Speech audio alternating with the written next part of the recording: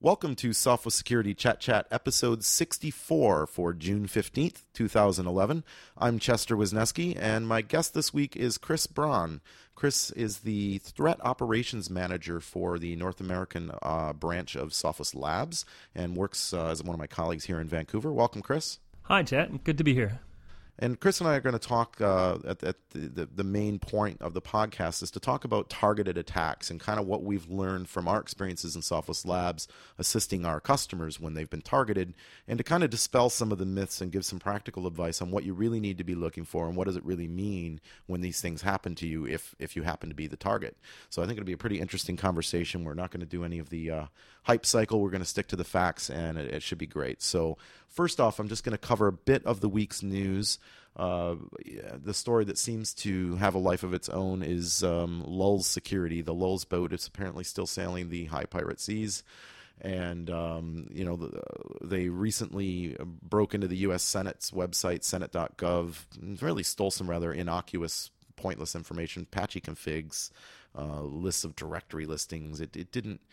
It was a bit weird. I mean, I guess it's just the kind of proving we can kind of thing. And actually today, apparently they've been DDoSing people with their telephone line and randomly pointing it at different people they don't like. So part of this morning, they were asking people to call them. And I guess they're getting thousands of calls an hour on this phone number they have. And they directed it to the FBI field office in Detroit for a while and pissed them off. And then they moved on. And later in the day, I guess they were pointing it at H.B. Gary.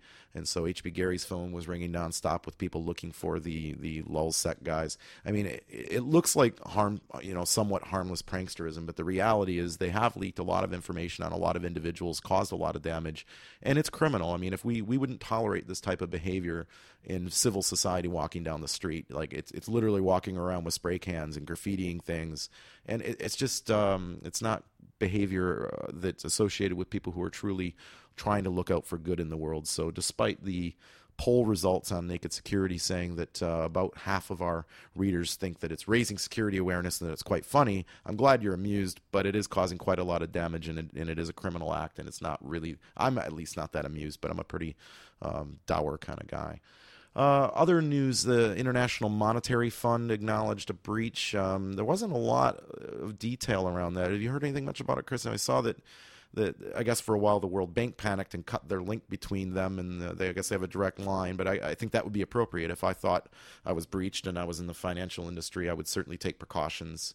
But I don't think a lot of other information has really come out. No, there's been very few details. Yeah. I mean, it does sound like maybe part of what we're going to be talking about later, a bit of a targeted attack. Mm-hmm. There was an internal memo going around at the IMF, I guess, about not opening email attachments without verifying from the sender that they were sent. So it kind of implies this pattern of the phishing emails that we saw with the Gmail accounts that were the federal government officials that were hacked.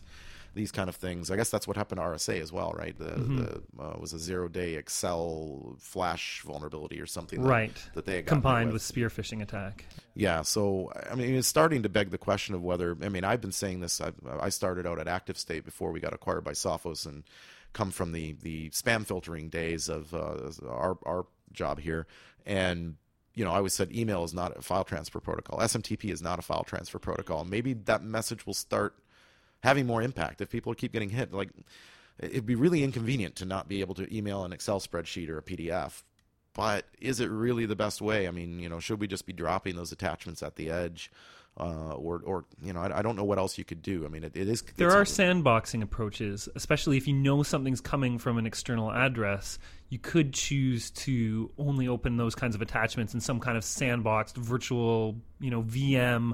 We will not open an Excel spreadsheet from outside the company, not knowing where it came from.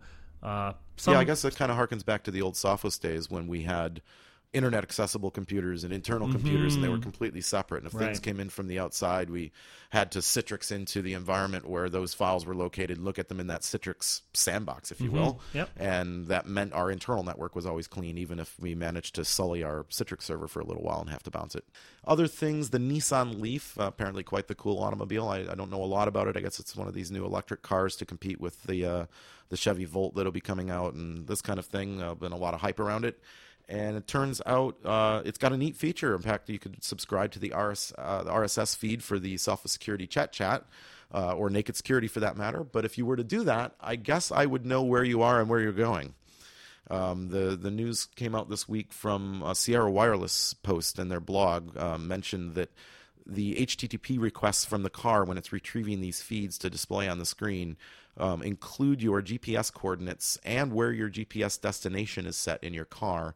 So I'll know where you're at and where you'll be if you follow along to my RSS feed, which seems a bit, that's got to be a screw up. The question is, why would you embed geolocation data in HTTP requests? There must be some legitimate use for this function that accidentally crossed over into the RSS reader. There are, legitimate uses to geolocation in HTTP, usually on a selective basis, where you would want to query your Google Maps API or something like that and want search results that are relevant to your current location.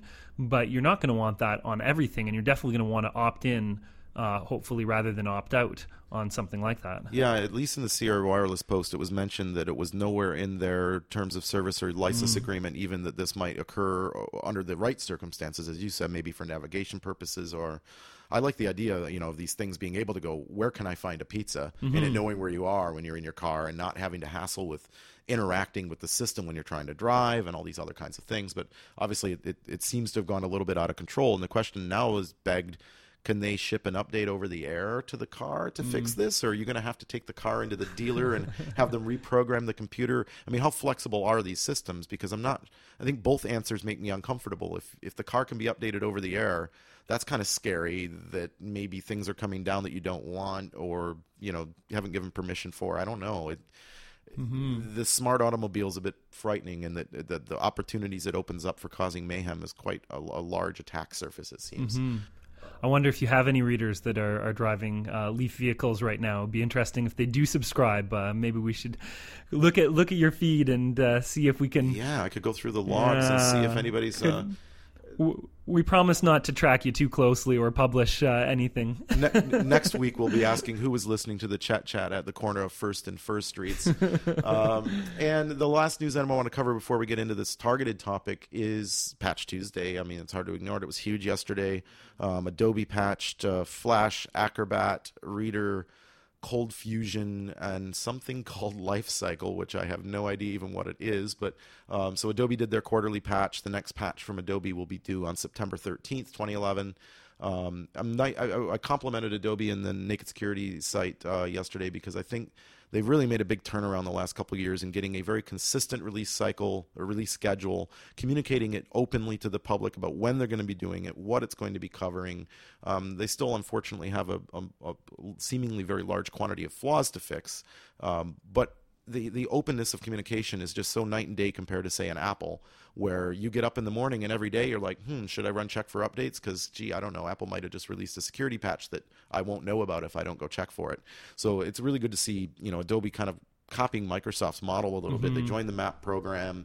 They're being very consistent and open about what they're doing, and they seem to be taking security a lot more seriously, even though, like I say, there's still a large number of flaws. But I guess the more things you patch out, and arguably the more secure you are, because we all have flaws in our products. Exactly. And you got to get those patches out there. It's definitely a sign of maturing, and as someone in the threat research field, I have to say we definitely appreciate it as well. Having regular release cycles helps integrate with other security vendors, security products. We can all be ready for patches as they come out. Administrators can be ready to deploy them. Everything can be kind of tuned to minimize the gap when attackers know about a vulnerability and it's not patched, and it doesn't eliminate it, but it definitely puts us all on the same page and helps us respond together on potential threats. Yeah, and the sandboxing stuff they did in ReaderX is now also in the full Acrobat product.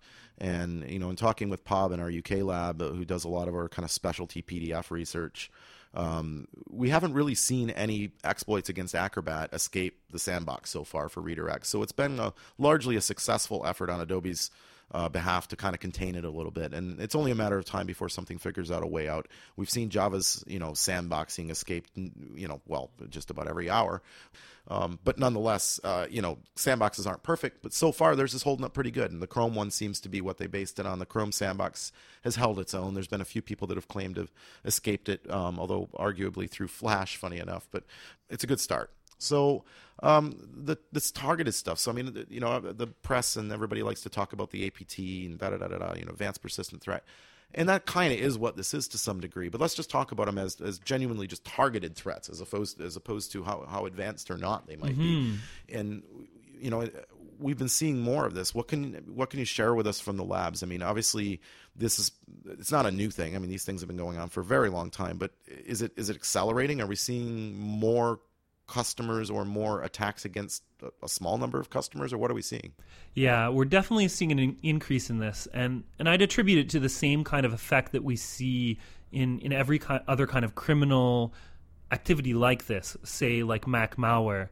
So Mac Fake AV is relatively recent on the scene. And a big reason was it just wasn't where the perceived money was. There was a lot of money to be had on the Windows machines for Fake AV. It was kind of a proven model, and it received a lot of attention from the criminals. Then you have successful Mac malware running. They start to get a taste for it. People are clicking through on this. They're purchasing it. We're getting a revenue stream from this. All of a sudden, everyone wants a piece, and you get a lot more Mac malware. Similarly, with these kinds of targeted threats, we're hearing about it in the news.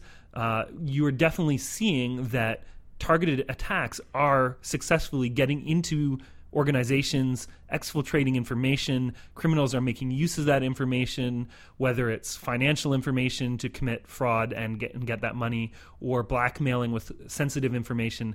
They are having some level of success. And so everybody wants a piece of that. And so you've got more people trying things and more people doing things. It's really hard to have any kind of absolute metrics on this. Of course, companies in many cases will not report this if they can at all help it. They're not going to want to come public about it. But in a combination of what we see in the news, in a combination of knowing what our customers and companies in general are facing, we can say that we are seeing more, I would say, in the last 6 months even than we did in the 6 months before it.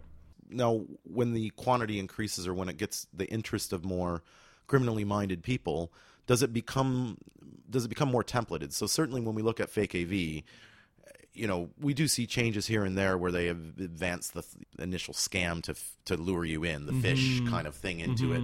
But, in general, it became quite templated. And, do you think with these targeted attacks, if they become too templated, they won't be successful, right? So, is there kind of is it kind of a looser... Does it require a greater level of sophistication for the people getting involved, or will it turn into similar random, anybody can pick up a toolkit and run with it? My perception, based on the attacks that I've investigated, is that it is more of the latter, that's maybe the difference, that there have been some successful attack models developed. I tend to call them a playbook. It's like, the old heist movies where they say, we're going to run this ploy where you pretend to sell this and trick the guy to do this. And it's like they have a playbook with 16 steps. And a few of those steps involve pieces of malware or security tools or fairly innocent components or an email or a link or whatever, and they kind of run down this set and do something that looks very similar, and a couple of them are fill in the blank. So in this one, address it to the person that you were able to determine was the CTO, and in this stage, give it a internal company project name that you were able to uncover. That kind of thing is kind of filled in. So there's some modifications minimally made to kind of fill in the blanks and create this for an organization.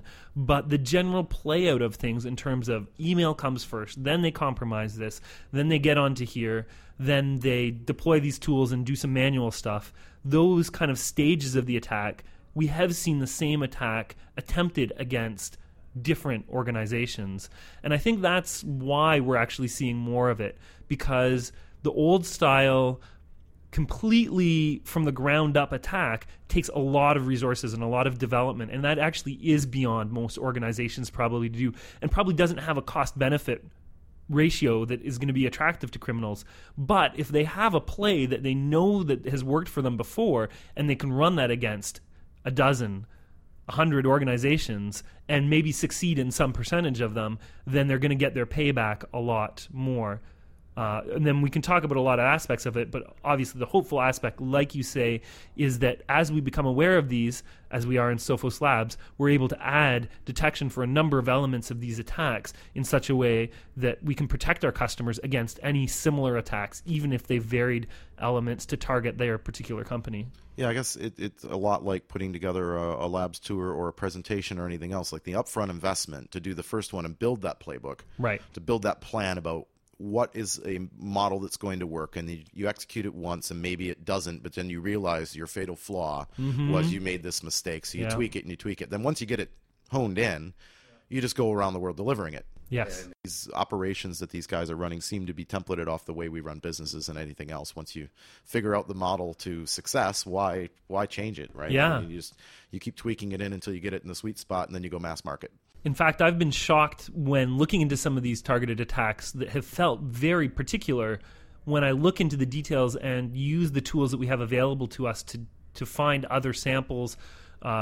People may not be aware, but the security field is quite an open field. We do a lot of sample sharing. So we are sharing samples of malicious things that we find with other security vendors. Of course, in certain circumstances, especially in a targeted attack, we will sometimes withhold things that might have identifying information about a customer. But in other cases, we're sharing stuff, and it's easy to see in a number of cases that others have discovered very, very similar attacks. Yeah, other vendors are running into maybe the same guys, but because they're not hitting 1 million companies, they're hitting 30. Yeah, it's harder sometimes to put those pieces together to figure out that it's that it is a playbook or a template or whatever kind of thing. So if you're an IT guy and you're worried about protecting your network against these types of attacks, and especially maybe you're in a high-profile industry, you've got some particularly valuable intellectual property or something that might be involved. How do you stop this stuff? Because the perceived wisdom by the non-antivirus community in the security community, and I listen to a lot of other podcasts, is, AV's a fail for that. It can't help. You're screwed if you're depending on your AV. You've got to really look elsewhere. There's, you've got to be setting up this crazy network of IDS detectors, and you've got to have this Uber log management system from the space station to collate all this stuff together, and that's your only hope of detecting it, right? You're already screwed. And I don't believe that's true. So from what you're seeing, what kind of things can you take the tools you already have and put them to use to possibly detect these things, or at least get a warning? Like, we talked before the podcast that it's not always possible to prevent the breach. I mean, somebody may fall for opening that attachment, and that attachment might truly be a brand new 0-day in some tool that you're using. But early detection is important, because it sounds like if there's 16 steps, that it's going to take them a while to knit that all together to get to whatever it is they're trying to get to. First comment would be, it can't hurt to have some kind of heuristic IPS IDS system, be able to do this log aggregation, all those kind of things. If you have the resources to do that, go for it. It really cannot hurt, and you may be able to do something really great with it. But what you need to have is a security expert who's auditing that, staying on top of it, knows your network like the back of his or her hand, and knows what to do with those logs. And that's really not the case with everyone. And we're seeing attacks against more medium-sized targets that are not going to have a full-time security analyst on the staff that can do that. So like you, I think that there is a lot more that can be done on the AV endpoint side. I think some have given up way too easily on this. And so there's a number of things that we're doing and that our customers can do. One of the first is to use detections that are generic and behavioral. So for Sophos customers, that's going to be things like our generic behavioral genotype detections, which are pre-execution. It's going to be your HIPS detections that are runtime. In looking at a number of these attacks, The vast majority, there's been at least one HIPS alert that would have been in the console that could have triggered an or that actually, in fact, usually did trigger the investigation. So it is that warning shot across the bow kind of thing. That this is awful suspicious. And for folks that may not be familiar with our terminology, like, for example, the types of things that HIPS can do would be look at a process, say LSAS and the Windows security process, and watch that process and notice that suddenly it's trying to launch a command shell, and you go, wait a second, we've written detection to say that behavior is an inappropriate behavior. This service never should legitimately. It looks like it must be being overflowed, or it's been compromised in some way. And unfortunately, LSAS has been reasonably stable lately, but we can monitor lots of different kinds of processes for that type of behavioral thing. Why is Adobe Flash trying to launch cmd.exe or something? That's the idea behind the behavioral detection. It's not that we know that Flash has been compromised. What we know is that Flash should never be doing this. Right. So therefore, we're going to raise an alert and go, something outside of our normal pattern is happening that shouldn't happen. Yes. And so the trick for that is to get the kind of sensitivity level right, of course. When HIPS first came out for many vendors, it was too noisy. The average customer got a lot of alerts on legitimate stuff and never cleared those. And so, the new alert gets lost in the noise. So one of the messages is to have a solution that works for you. You definitely have to have something that you understand the alerts that you're getting. There may be a little bit of upfront investment. If you're getting something on a legitimate business process, determine that. In Sophos terminology, authorize that so that you no longer see that and you kind of have a clear field to see anything that falls outside of that. There is a certain level of knowing your network. A typical conversation with a Sophos customer will go something like this. They'll send in a file and say, this triggered HIPS regmod 008, kind of end of message, and a file. We'll look at the file, and the file itself, when it's part of a targeted attack, we may be able to write back and say, yes, this file registers services for 2 executables named this and this. You didn't submit those files. Would you be able to find them, and can you tell us, are those yours? Did you expect to install services like this? And they may recognize them or not. They'll send them in. We'll look at them and we'll say, okay, these services dump process memory. Are you expecting on these servers to be having a service that is dumping process memory? And they'll say no. Then we'll look further and say, actually, it looks like something's probably doing something with that. Let's put a watch with support to look for something that's dropping to this folder, see what's doing that, see what's reading that. Then you find the next component that's scanning. Often these are multi-component threats where you cannot see a single executable and go, I understand the whole attack chain. You need to get pieces, and it is that triggering event, that recognizing something suspicious is happening, getting the initial thing that can cause the investigation. We can talk more a bit later. I don't think it's always about 0 day. I think in a lot of these attacks, we are now adding detection where we can recognize the attack in progress and block it if it's following the same pattern. But if you are subject to something that has never been attempted before or is brand new, there's still an ability to really quickly detect that something's happening, understand it, and contribute to the general detection that's going to protect yourself and other customers from similar kinds of attacks. Yeah, I think we talked about a couple weeks ago when I had Paul on from our support department, just the idea that the tool can only do so much, and I think that's largely the case with things like HIPS, where you have to be paying attention. You actually do need to manage and pay attention to the alerts when they come up, and to go, why is that? Like, if I don't understand completely why this event is occurring, you really do need to ask those questions. Pick up the phone, get a hold of somebody in the lab, get a hold of your support rep, get a hold of whoever you need to get a hold of to ask for some help, because I don't think most organizations, like you say, have a crack staff of security pros that know how to reverse engineer malware. Right. And we don't expect it. And the model that we're set up to do is that customers submit those things to us, and in the lab, our threat researchers can go over these things quite quickly. Where it takes potentially 5 minutes to make a quick assessment, maybe less if it is a legitimate business piece of software. We can make that assessment fairly quickly and put your mind at ease, or trigger off of something that is more suspicious and requires more investigation. Well, and that brings up the last point we have time for today, but I think those normal tools that we do know about that we can identify immediately, but when they're used in non-normal ways, right? So in our parlance, we would call those potentially unwanted applications, which, it's great for me to be able to sit at my desk and run PSKill on my server in the other room because I don't like to have to get up unless it's for a cup of coffee. But on the other hand, if that tool were to show up in a different part of the environment, that might be a total. So context is kind of important here, right? I mean, you got to know. Absolutely. It's one thing to have VNC because you do use VNC, but it's another thing to have VNC perhaps somewhere where there's a tunnel to an external organization that you didn't even realize was there. So yes, I would actually say probably the best thing you can do as a network administrator is to take control of your potentially unwanted applications that are authorized or not, as well as your application control if you're a Sophos customer. There are things that are under application control. They're completely legitimate software, but if you're not using it or expecting it to be used on particular machines, have it disabled. It's the basic wisdom of reducing the attack surface.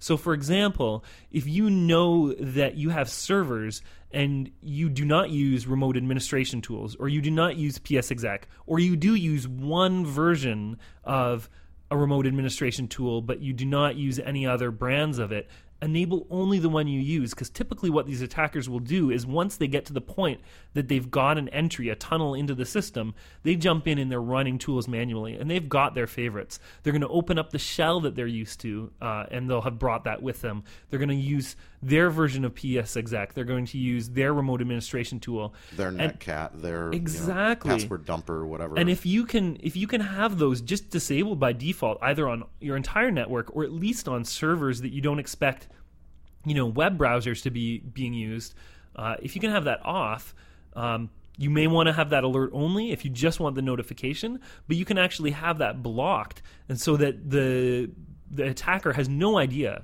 They really honestly have no idea what your policy is, right?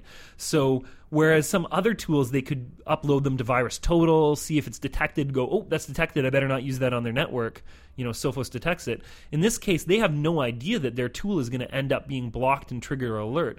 So you've basically laid a trap for them. You get that alert, it blocked them in progress, and you know that someone's in there and doing something, and they haven't got any further. You can quickly go in, assess the damage, and hopefully they haven't gone any further because you blocked step 7 of the 16-step attack. You set the tripwire. Exactly. So, well, thanks for joining us, Chris. We're going to have you back when we were prepping for the podcast. We had a lot of things that we think would be fun to share with the audience. So I appreciate you coming in today. Yeah, thank you. Before the Canucks hopefully bring home the Stanley Cup in about 3 hours from now.